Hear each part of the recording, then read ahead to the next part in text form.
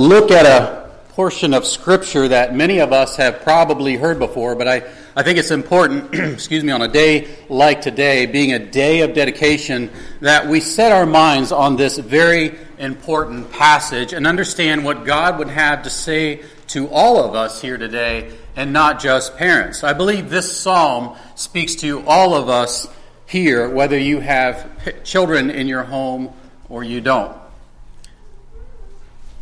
Thank you. But in some families, the second half of this passage is sort of extolled. It's sort of put up upon a pedestal above all other psalms. And I readily admit to you that this psalm was foundational for my wife and I in trusting in the Lord for His provision and blessing of children. So much so that we had part of this verse emblazoned on a personalized license plate just until a few years ago. And when you find out how much those really are and what other things you can spend your money on, you kind of let those go by the wayside. But we even took some wonderful trips and wonderful vacations with groups of families that we had met on the internet that knew this Bible verse by heart, and they applied it as such. You would have thought, as we gathered together with all of these families who had huge amounts of children, that it was a maxi van or a church bus convention as you pulled into the parking lot, but they were all quiverful-minded as such.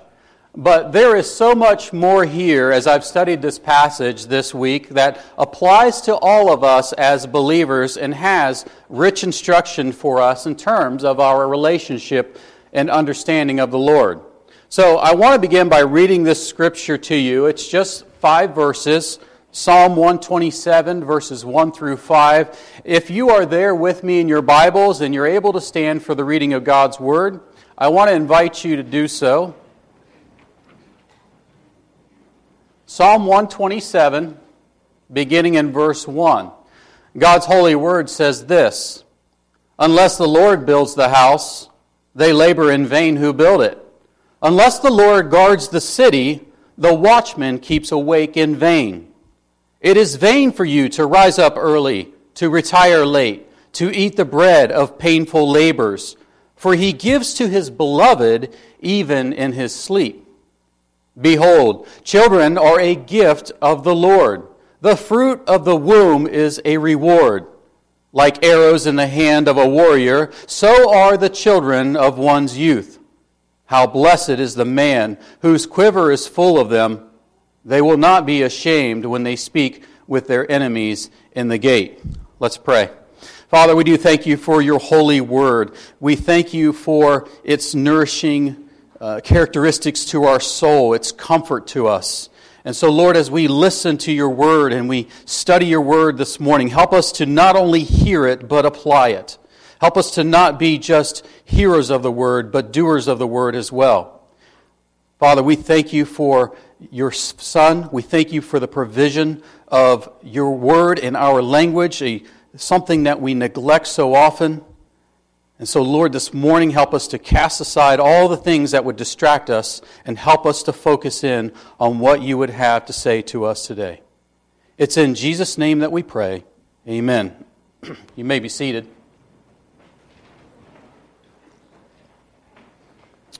Well, it's no secret that in our culture that children are sometimes viewed as a less than desirable commodity, or even sometimes an inconvenience to life when they come about in the womb.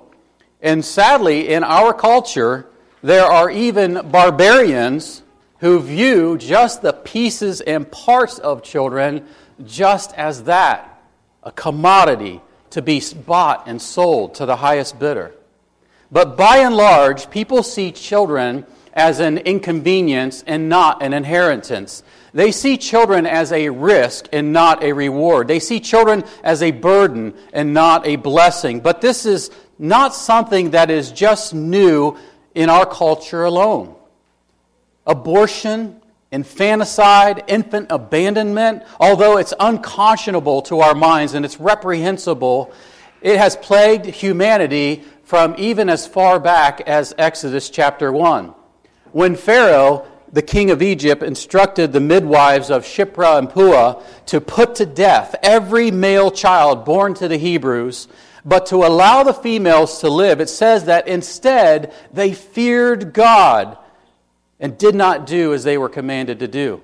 And as a result, God blessed them and he established households for them.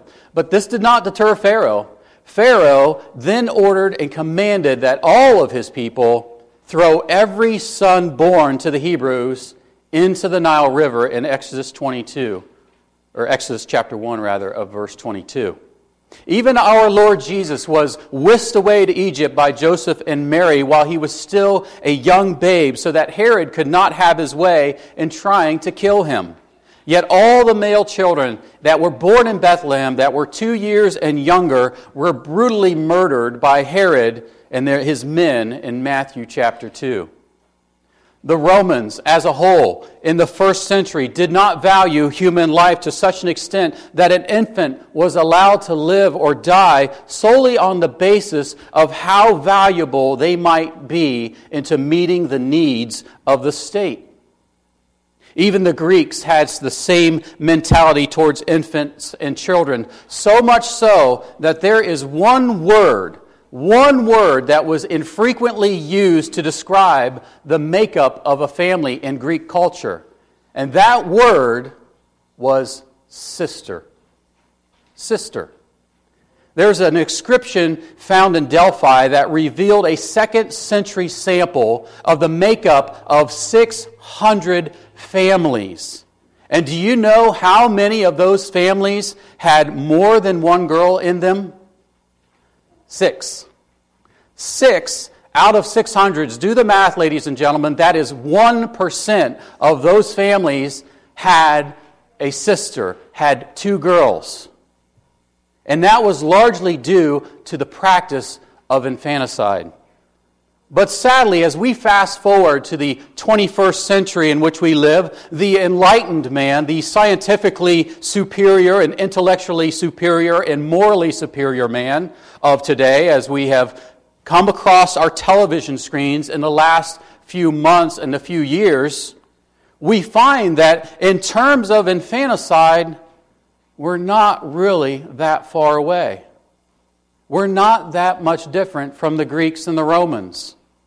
The value of children, even today, is sometimes judged upon a strictly utilitarian means. And what that means is that a child is wanted or kept by its mother solely on the basis as if it will bring her fulfillment in her life or personal happiness. Is it useful for her to achieve her personal preconceived idea of what her life should look like? And think about how many children have been aborted because of they have Down syndrome or they're the wrong sex or whatever, that they're going to contribute to the wrong makeup of the, quote, perfect family. The numbers would be well into the millions. And so as we start to dig in Psalm 127, we find that it flies in the face in the world's mentality in regards to children, and it will also fly into the world's mentality towards life itself. Notice, first of all, the heading of this psalm is a song of ascents of Solomon.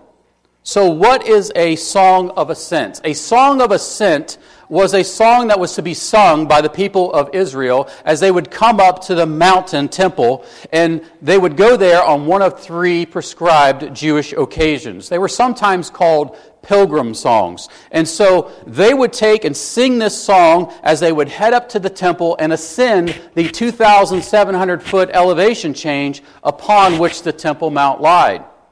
Most of us are familiar with Muslims who make a pilgrimage to Mecca or Catholics who make a pilgrimage to the Vatican. The Jews would likewise make a pilgrimage to the temple in Jerusalem on 3 different occasions. And as they would walk on their way, they would sing this or one of the other 14 songs of ascent that they called them, that begin from Psalm 120 and run all the way up to Psalm 134. But if we would take this psalm and we would compare this psalm to the other songs of ascent found from Psalm 120 on, this one just seems a little out of place.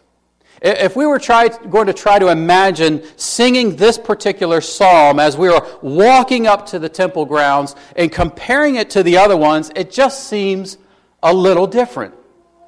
It's just like on Sesame Street when you had those 4 boxes on your television screen, right? And there's 3 kids in there jumping rope, and then there's 1 kid licking ice cream. It just seems out of place. If we took 4 of these Psalms of Ascent and threw this one in one of those boxes, it just seems different.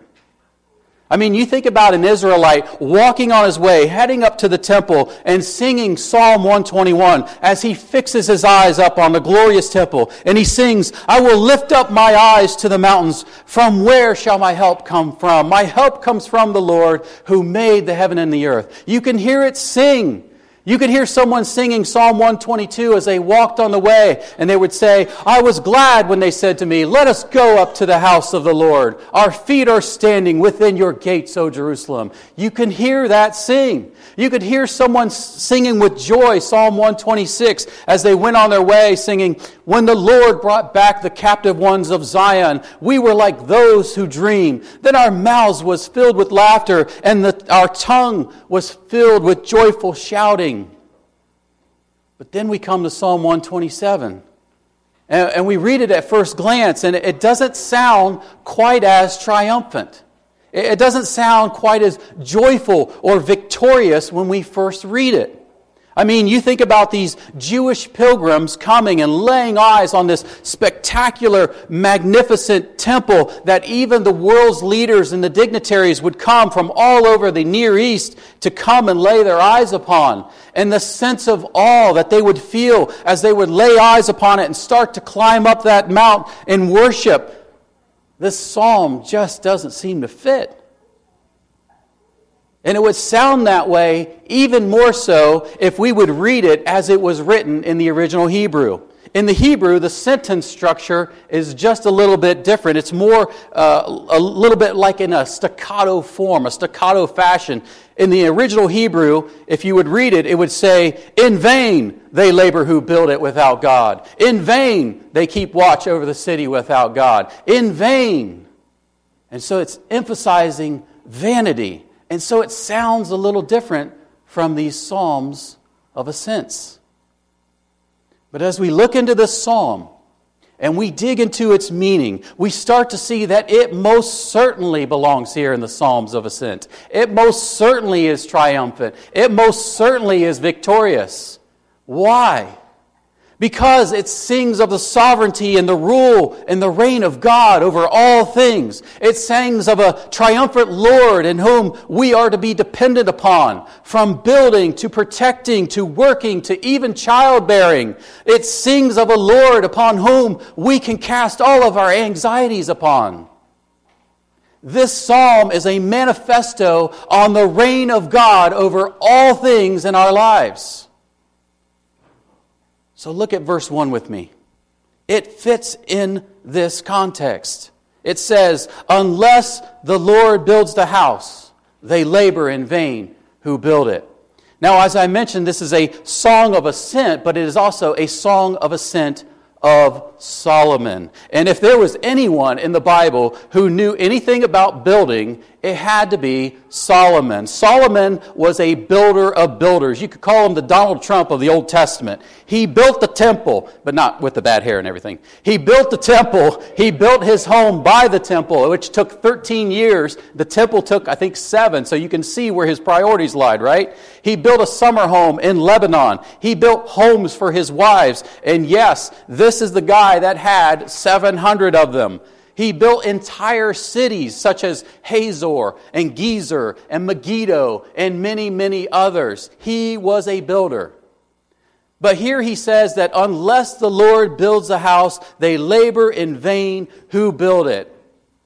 But if we could say that if there was anyone who knew anything about building, it would be Solomon. We could also say if there was anyone who knew anything about vanity, it would be Solomon, right?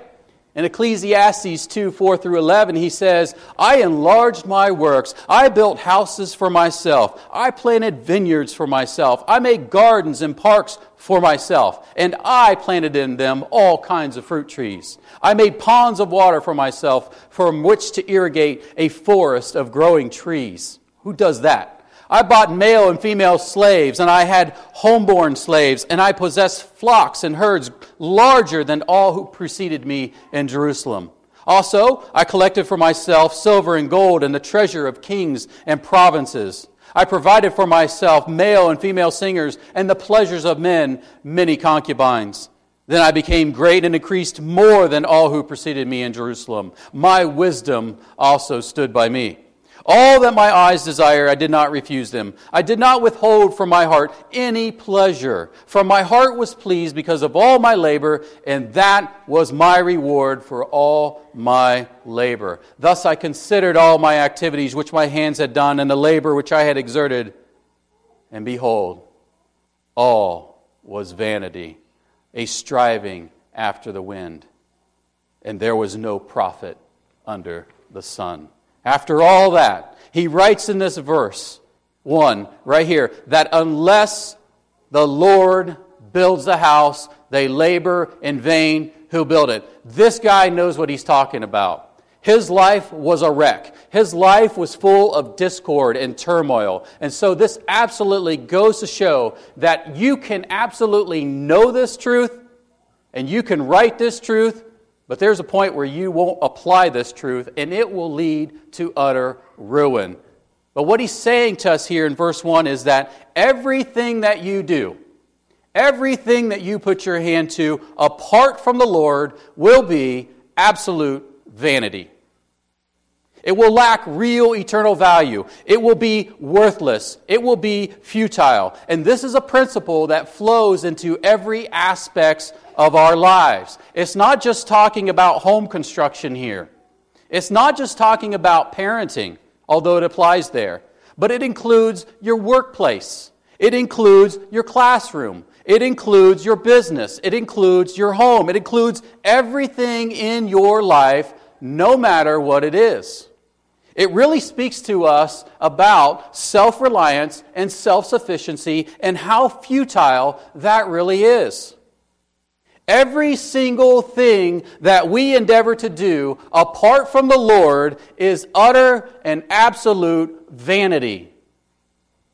We don't have to look much further than Genesis chapter 11, when men made bricks and they tried to build a tower to reach up into the heavens apart from the wisdom and blessing of God. And as a result, he turned his face against them and he confused their language and he scattered them abroad.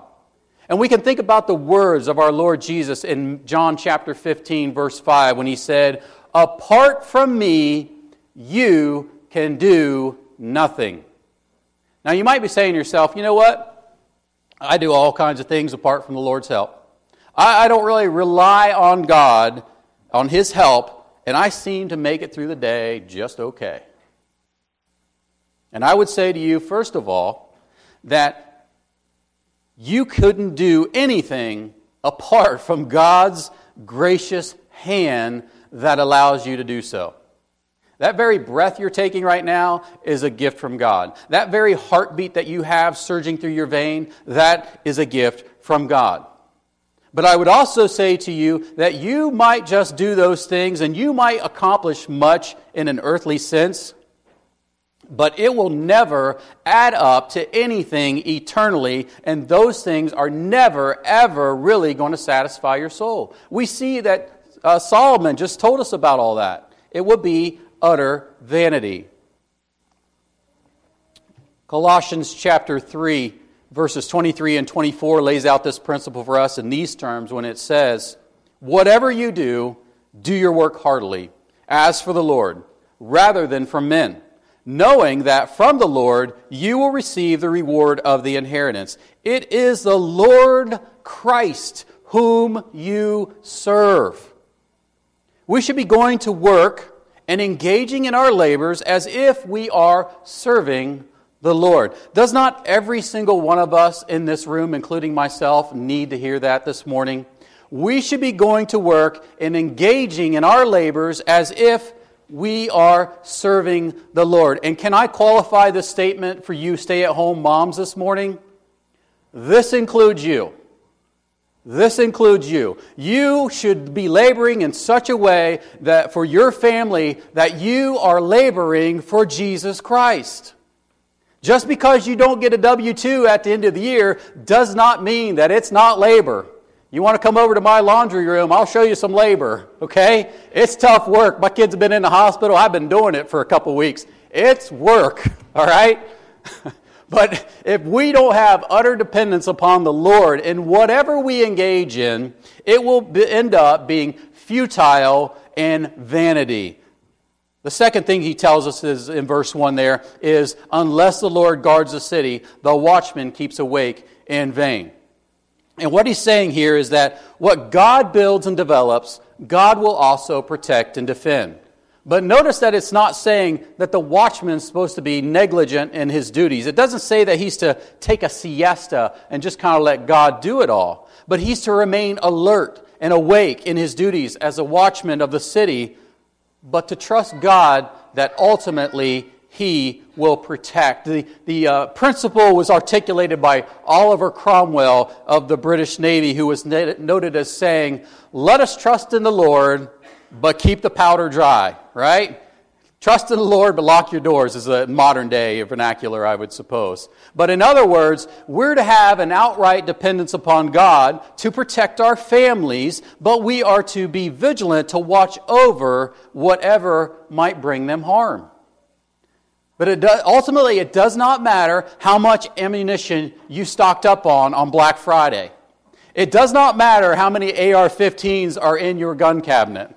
Okay? Our ultimate dependence and our ultimate safety of our homes must rest in the Lord. Psalm 20, verse 7 says, "Some may boast in chariots and some in horses, but we will boast in the name of the Lord our God." Listen, when you have God on your side, when you have God as your defender, there is no amount of Scud missiles that could come to your home and cause you any harm.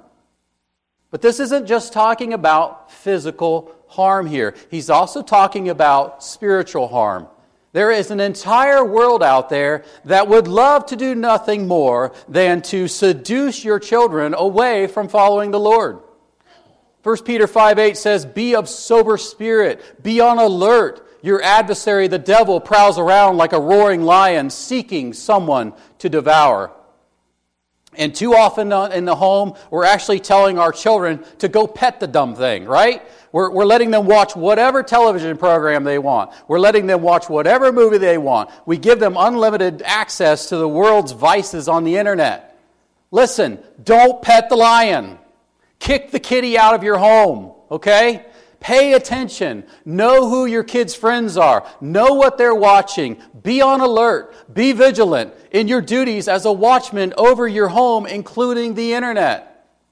But above all else, pray. Pray for the Lord's protection of your children. I wonder, myself included, how many of us fathers, if I may pick on you for just a second, how many of us are regularly praying for our children? How many of us men in this room are negligent in our duties to beseech the Lord for divine protection for our children? How many?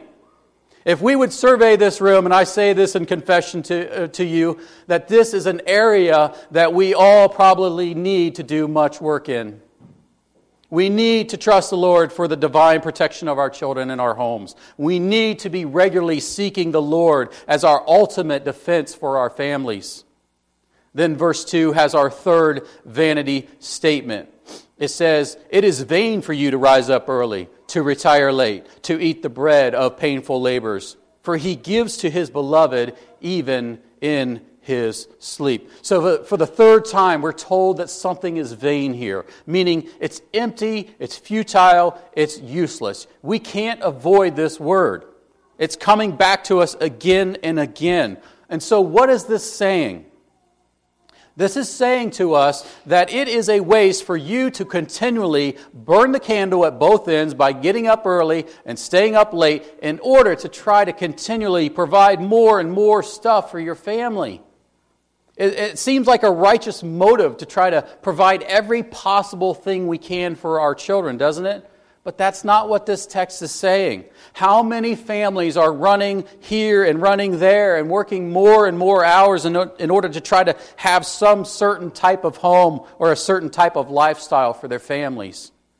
This says that it is a waste for you to do so. This is saying that you're better off living a simpler life, less extravagant lifestyle, and staying at home and being connected to your family and to God. Now, this is not conflicting with the statements that we find in the Scriptures about diligent labor, such as we would find in Proverbs 10:4. Poor is he who works with a negligent hand, but the hand of the diligent makes rich. And likewise, Paul says in 2 Thessalonians 3 that if a man will not work, he will not eat. This psalm is not a psalm to be lazy. This is a psalm for the other extreme of work, and that is overwork. This is talking about working your brains out for nothing. Thomas Manton said it this way. He said, quote, "The meaning is that though worldly men fare never so hard, beat their brains, tire their spirits, rack their consciences, yet many times all is for nothing. Either God does not give them an estate, nor the comforts of it. But His beloved, without any of these racking cares, enjoys contentment. If they have not the world, they have sleep and rest, with silence submitting to the will of God, and with quietness waiting for the blessing of God. Well then, acknowledge the providence that you may come under the blessing of it. Labor without God cannot prosper. Against God and against His will in His Word will surely miscarry." But notice the last part of verse 2. The reason that it is vanity is because you, as the beloved of God, will receive everything you need even in your sleep. How comforting is that? First of all, number one, that God calls you His beloved. Now, men, think about if you would happen to come home, the brownie points you would receive if you'd walk in the door and say, "Hello, my beloved." You know, score, right? It's a term of endearment, right? My beloved. And this is what God is saying to you and me, our beloved. And as children, we are the beloved of God. But that's a whole other sermon. But second thing is we see here, how comforting is it that God gives to you while you rest?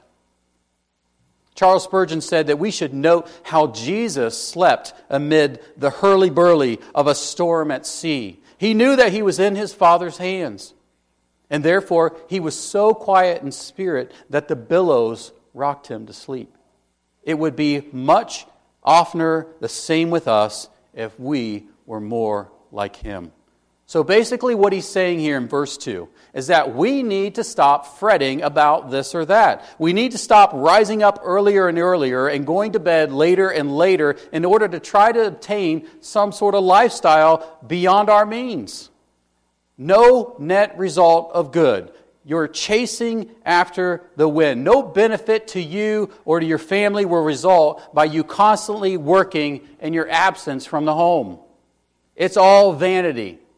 Maybe you started working Monday through Friday and you're picking up Saturdays now. Maybe you're working 12-hour days every day. Maybe you're picking up every overtime shift you can do. Maybe you're taking on more clients than you can actually handle.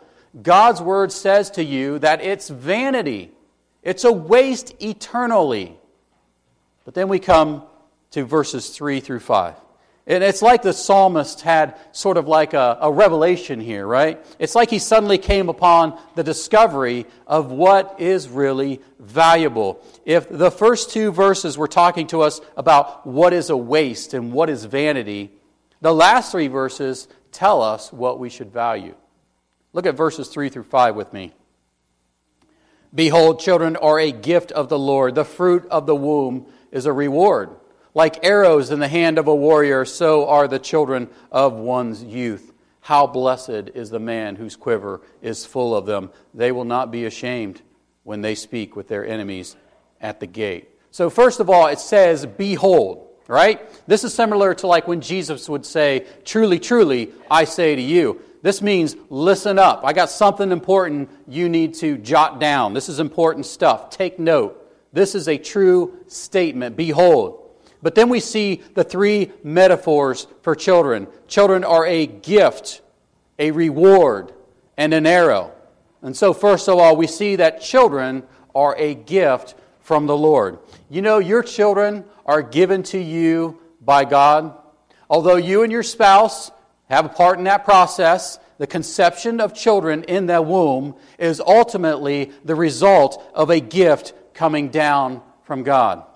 It's not a matter of biology alone.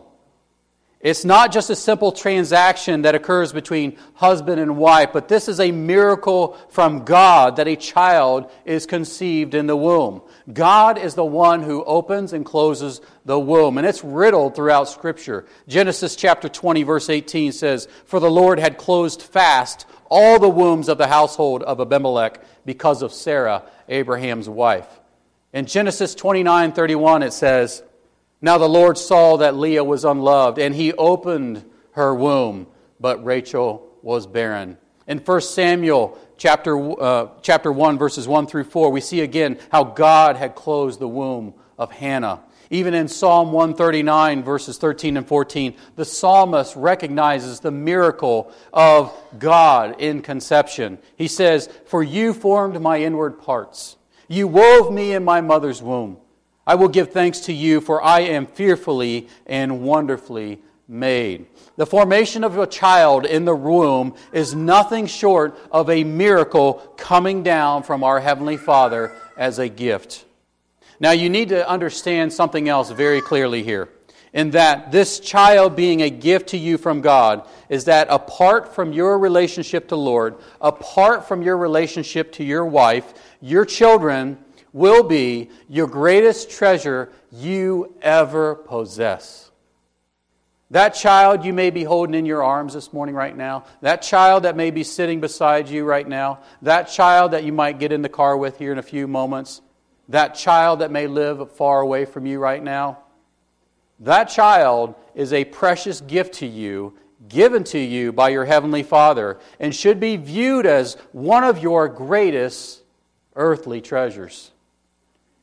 Verse 3 continues, "The fruit of the womb is a reward." A reward. This really conveys the idea that something is to be cherished, that something that is highly regarded, or something that is valued. We think about a trophy being displayed in its case, or maybe set on a mantle or something like that. Or you think about these kids when they go to Awana. They put on these Awana shirts and these Awana vests that they got to have, right? And they take care of it, and they're pretty proud of it when they wear it. But this conveys something that is highly esteemed in our lives. Do you look upon your children today as your greatest reward from God? Do you see them as a prized possession upon which God's favor has rested upon you? You know, you think about someone who has a trophy displayed, and they might occasionally keep it shined up and polished and arrayed it in such a way that it brings them a sense of joy and satisfaction when they see it. Is this how you respond when you see your children? I remember a brother-in-law I used to have, unfortunately. We were gathering together for Christmas, and his father, who was in his 60s or so, came into the room, and he had 4 children, 4 adult children. And they hadn't seen their father for a little while, but my wife remarked and said to me, "Watch this dad, how he went to each of his 4 children, and he embraced them, and he spoke with them, and he said, 'This is my reward. This is what I treasure.'" He stopped by and made sure that he touched and hugged and spoke to every one of his children. He saw them as a reward from God. So they are a gift. Children are a reward. And then it also says they're like an arrow. Verse 4 says, "Like arrows in the hand of a warrior, so are the children of one's youth. The imagery here sort of reverts back to what we found in verse 1. Remember there it said that unless the Lord guards the city, the watchman watches the city in vain. And so this imagery here for children here is similar in that it's a means of defense or a means of warfare. It's as if your children are to be an extension of you, of the fight for which you're involved. They're to be fighting the same battles that you're fighting. They should have the same goal, the same target that you have. They know who the enemy is. They're watchful for the same things that you're watchful for. And so, for you parents this morning, I got to ask you, do your children know what you value the most? Do they see you live that life out, even in the home, the things that you cherish and the things that you say you revere? If your children were to stand and give a testimony of your life today, would they say that my mom and my dad loved Jesus Christ above all things and they lived it out? Would they say that about you this morning? But I want you to also notice in this verse here that those arrows are still in the hand. It's too little too late to try to change an arrow's direction when it's in flight. I know as my wife and I have matured in the faith, we've both remarked how much we wish we knew back then when our oldest kids were younger. We wish we could tell them the things that we know now after walking with the Lord for so many more years. So while your children are still young, while your children are still of age to be directed and aimed, this is the time that you should be pointing them to their destination. But it also says that they are like arrows that you have in your youth. I tell guys all the time at work, don't wait to have children when you get married. When you get married, don't wait. Yeah. Get married, have children early. How about that? Have them while you're young, right? Because I'm going to tell you from experience, 40 years of age comes right like that. And your vigor and your strength and your vitality is not going to be increasing. Have your kids while you're young. It's kind of funny, you think about it as well. Most couples say, you know what? We just want to get married and wait a few years until we have some kids, right?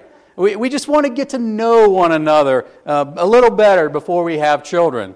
But you know what? You want to get to know a guy really, really well. You give that guy a hungry, cranky baby that needs a diaper change, and you are going to know what he's made of real fast, right? Verse 5 continues. How blessed is the man whose quiver is full of them. They will not be ashamed when they speak with their enemies in the gate. Now this quiver, or this number of children, has no numerical value placed upon it, all right? I've heard people try to argue, well, that's obviously, back then it was 8, so 8 is... No, it's not 8, it's not 10 or whatever. Whatever God gives to you in the number of children is what God has given to you as a quiver. It doesn't mean that you can't take any more in through fostering or from adoption, because an adoption is to display the manifest, glorious gospel through adoption. Amen?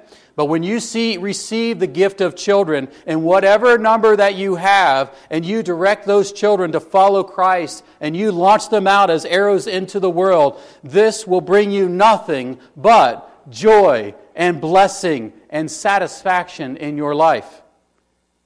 3 John 1:4, he writes, I have no greater joy than this, to hear of my children walking in the truth. Your greatest joy will never lie in your possessions. Your greatest source of happiness will never lie in your vocation. No one will ever remember how many hours you put in at the office when you die. No one remembers any of that. But they will remember the legacy that you leave behind for your children. That they will remember. There was a story of a man who was lying on his deathbed with his daughter kneeling down by his side. And she remarked to him, there is no greater blessing than for children to have godly parents. And the father responded back to his daughter, and the next greatest blessing as he looked at her with a beam of gratitude and joy, is for parents to have godly children. There will be absolutely no shame in your life for you to raise godly children. There will be no regrets for you in trusting the Lord to protect and build your house. There will be no regrets for you spending time with your family rather than spending it in overwork. And so God's Word calls upon us this morning to examine what is it that you truly value. Let's pray. Father, we thank you for the blessing of children. We think about Abraham, who was given the promise of the blessing of children that would number beyond the stars in the sky and the sand to be counted. And during this time in December, Lord, we think about the blessing of a child that came to us in the form of your Son. What a joy to have and know the Savior. Lord, as we depart from here, help us to apply these things and not just hear them. We thank you for your word. It's in Jesus' name we pray. Amen.